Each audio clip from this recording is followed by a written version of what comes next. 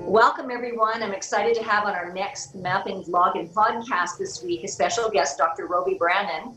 He's the Vice Provost for Continuum College with Washington, University of Washington. And I'm going to read his bio here, and then we'll get right into the questions, because I'm excited today. I'm going to call you Dr. Roby, if that's okay. I'm excited today that we're going to be talking about the future of education. Sure. So let me tell you who you are. So Roby Brannan is the Vice Provost for University of Washington Continuum College. In this role, he oversees all UW professional and continuing ed programs and staff. Previously, Brannan was the Associate Dean for Online Learning and the Executive Director of the Academic Advanced Distributed Learning CoLab at the University of Wisconsin Extension in Madison. Prior to his work in higher education, he led an instructional design team at Eli Lilly and Company in Indianapolis. He has more than 20 years of instructional media and learning technology development experience in corporate, higher ed, and not-for-profit settings. Brannan holds a Master of Education in Instructional Systems Technology from the University of North Carolina and a PhD in Instructional Systems Technology and a minor in Human-Computer Interaction from Indiana University. He's a regular speaker at many training and education conferences, covering a range of topics including learning technologies, instructional design trends, and building organizational effectiveness. So welcome, Dr. Roby, as I'm going to call you. And we're here to talk about the future of education, and I'm excited.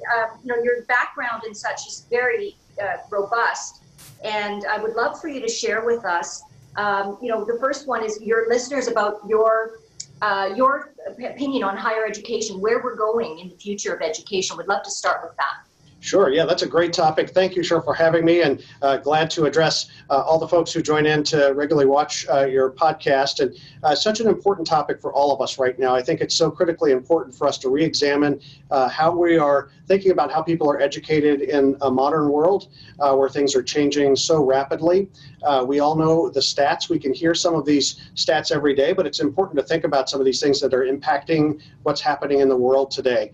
One of the things that I would say is we need to think about longevity in our careers and in our lives. An 18-year-old today has better than a 50% chance to live past 100 years old. And I would suggest if you're in your 20s or even in your early 30s, you should be thinking about potentially a much longer life than your parents or grandparents had.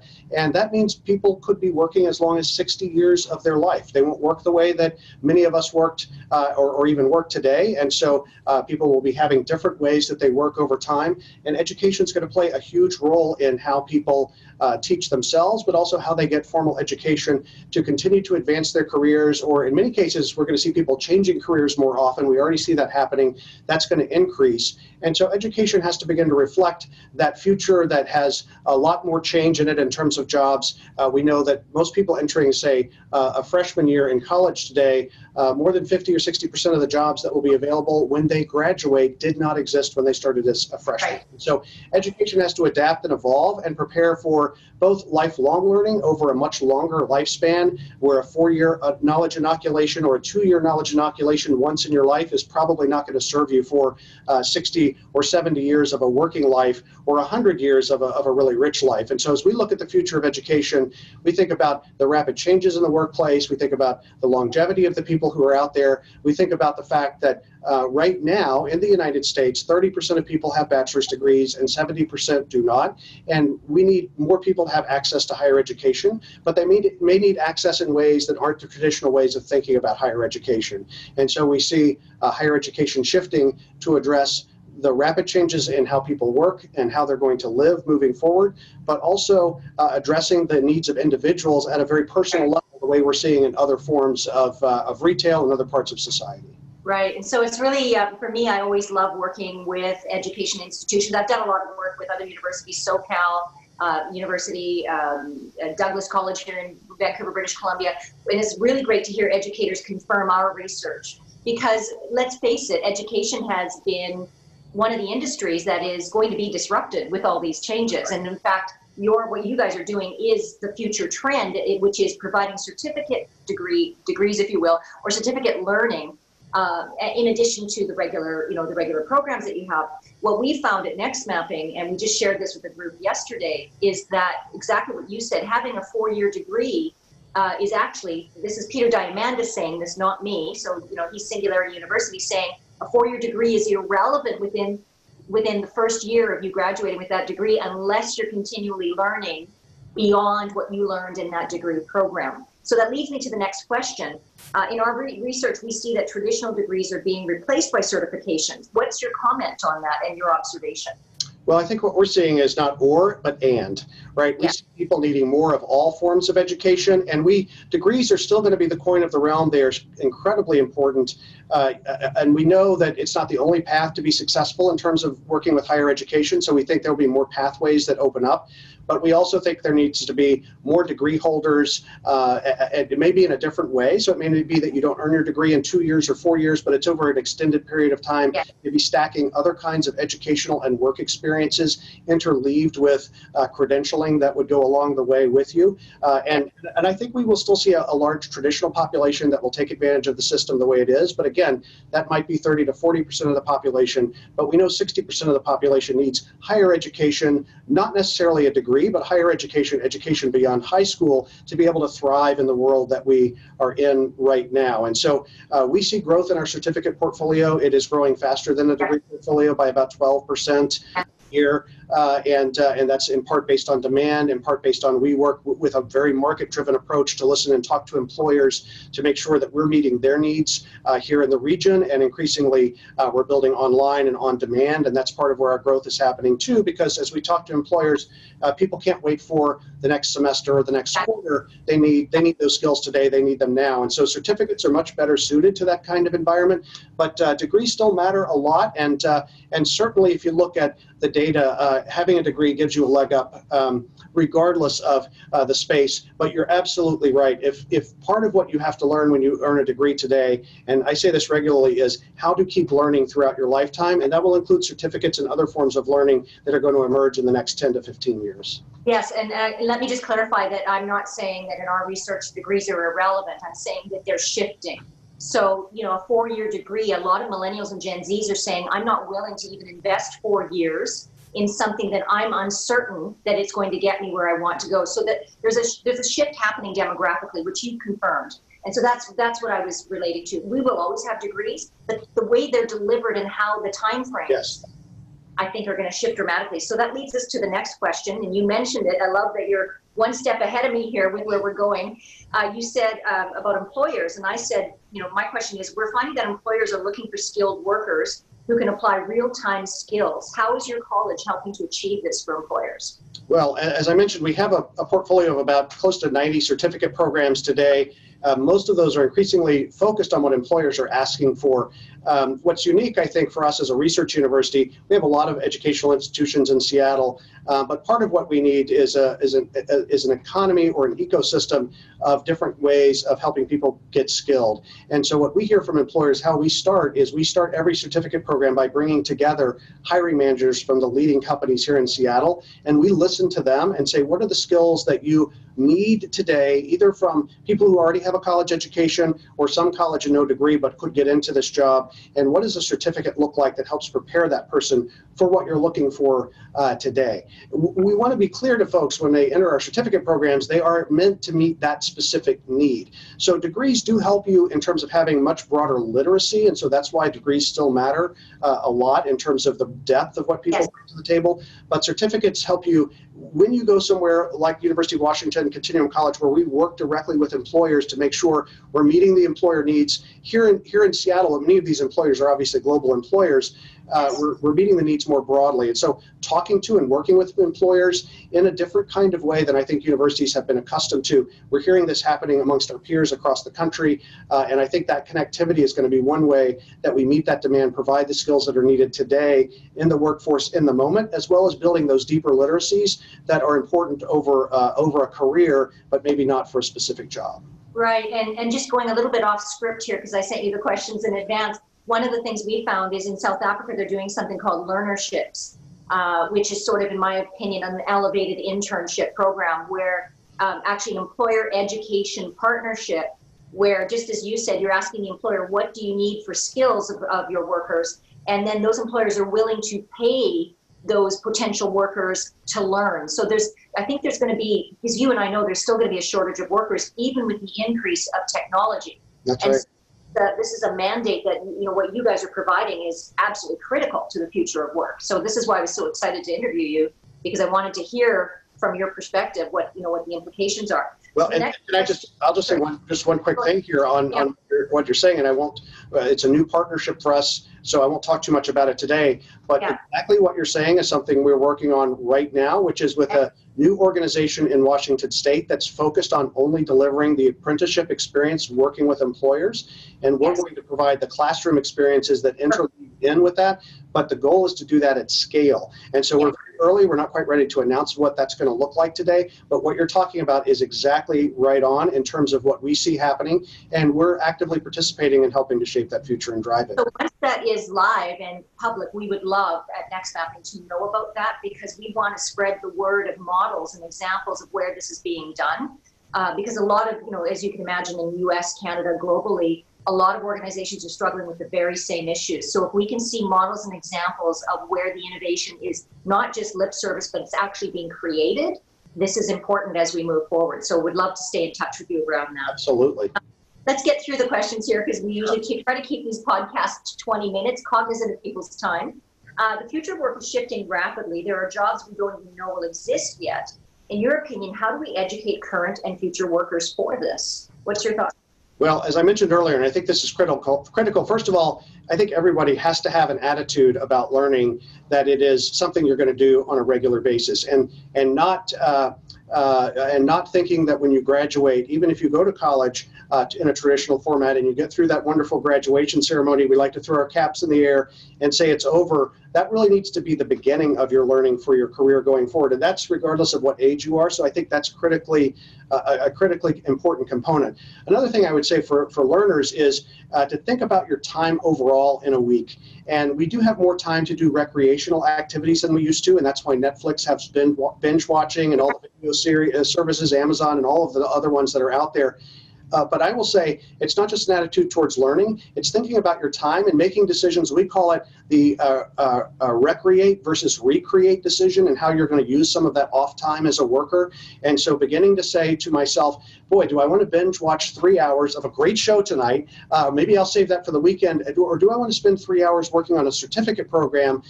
Like we have one night a week certificate programs that are about 3 hours. And so we're beginning to say you might need to spend time, instead of recreating yourself during those off hours, and beginning to I hear a strategic partnership with Netflix. I believe that Netflix should actually have an education stream, because if you look at Dr. Brene Brown, right, she just did a documentary, and she's a colleague, and I see this, and I see an opportunity for Apple, for Netflix, for Amazon Prime to have so we could actually be delivering the way people consume education through, because you're right, I binge watch, but I just signed up for MIT Sloan certificate program on AI, and I delegate just like you. So let me say a little bit about my education. I do not have any post-ed degrees. So I graduated high school, and my success has been directly related to continual certificates over the series of my career. And that's been now I'm not advocating that for listeners. I'm saying that's been my path to success. If you look at the, Zuckerberg, some of these tech guys, they've gone to college and then they dropped out. So I'm not advocating either or. I'm saying there are many paths to success, and millennials and Gen Zs are really in that point right now where they're asking, what is the best path to my success? Well, I didn't follow a normal path either. After high school, I started a business, and I played in a heavy metal rock band, and managed a rock band. But starting a company and running your own business was a true educational experience, doing that for 5 years, and then saying, maybe I'll go back to school in my mid-20s or late 20s. Right. I think that might have been unusual when I did that, but that's going to be increasingly common for a lot more people to experiment. But it's going to be more and more common because people have more choice. Now, I may, at my age, still go and get a formalized degree. Sure.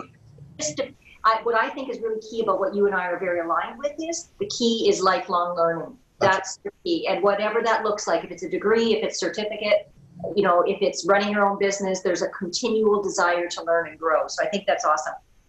So let me ask you, what is the biggest learning opportunity for workers looking to reskill or upskill at this time to better prepare for the future of work? So we've talked about the need for everyone to be lifelong learners. What's the area that you think people need to really upskill and learn more about today? Well, I think, we like to say that everyone deserves the education they need to thrive in the world in the way that they want to. Yeah.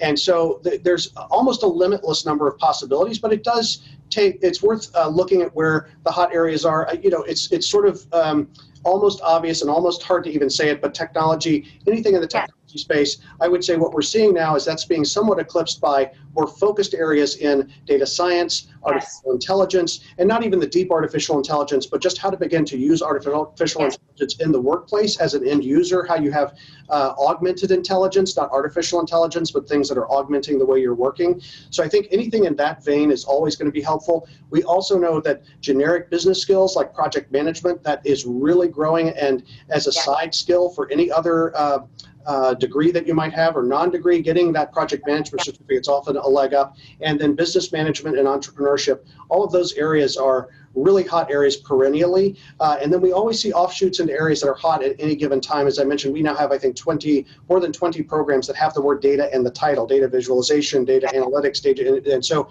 I think those are always hot spaces right now, but we see growth continuing in that area.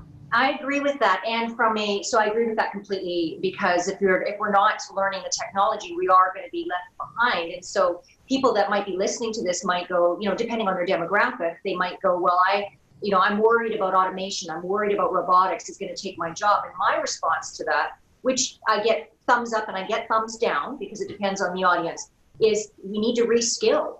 So in order to stay relevant. And so then the negative to that is, well, who's going to pay for that reskill? That's a whole other dialogue. But in my opinion, a lot of employers are stepping up to reskill. They're recognizing that they can't just displace their workers. They've got to reskill them. But from an entrepreneurial standpoint, I've been an entrepreneur for 20 plus years. I'm responsible for my reskilling. So there's that, right? And so I think the biggest skill on a human level is the ability to be flexible and to learn to adapt. To me, like technology, yes, absolutely. But if you're not adaptable, that's right, and you can't learn how to change, then I think you might be challenged with this future that we're fastly entering. Right. Well, I think even Toffler years ago said it won't be your ability to learn, but your ability to unlearn and relearn will be the most important trend. And we're really seeing that happen right now. It's no longer something that's happening in the future. That's really absolutely true today. Yes, absolutely. So just cognizant of time, any final thoughts on education and the impact on future of work from your vantage point? Yeah, I think where we're at the front end of a really important set of conversations. You mentioned one there at the end that I think is starting to happen. I think there are really 5 key areas that we're looking at. One of those is changes in the way we credential, so we have more micro levels, stacking, and other sorts of things. New technologies for us that don't think about student data in terms of individual encounters with the university, but really over the course of a lifetime. How do we maintain that through technology and relationship building over time? We have what we call the actual content, the different things that help people over the course of their lifetime. And we also have, as we talk about services for learners are going to change. So we have now coaches. As I mentioned, we have 20 programs with the word data. And it may be that someone needs to say, is a degree right for me? Maybe an MBA is not right, but let me talk to a coach that will help with that. So new services. But to get to your final point, we need a new compact between higher ed, government, and industry and individuals about how we're going to fund this and how we're going to make this work going forward. Because you're right, with 1.5 trillion in student debt, the old way of how we fund and finance that isn't going to work. So those are 5 key areas that we're actively working on because we think those are going to be critical to the future of work and the future of success in work for education and how those blend together. Yeah, fantastic. I'm just thrilled to speak with you. To me, what stands out with you is that you're really ahead of the sort of the curve as in regards to not the traditional academic approach, but much more of an entrepreneur or like an entrepreneurial education approach, which I believe is the need for us to move forward, both from the employer side and from the worker side. So well done. I'm really pleased to have you on today's show. And how can people contact you if they have any questions or they'd like to reach out to you? Sure. Well, if they go to our website, continuum.uw.edu, they can find our leadership page there, and they can get all the contact information in terms of how to reach out to us. And I will say part of my learning is following you on Twitter and following your great work in terms of, so it makes me look good. So it might look like I know where the trends are, but I'm following the trends. So thank you for all that you do. I really appreciate it. Our new book, Next Mapping, has really, short and sweet, but really gives a clear picture of a lot of what you and I have just spoken about around the future and what we need to do. And I'm one of these people, you either look at it as an abundant future or you look at it as a fearful future. And if you look at it as abundant, then learning is going to be your key cornerstone. And that was why I was excited to have you on today's show. So thank you so much. Thank you. And I'm sure people will be reaching out to you. Great. Bye-bye.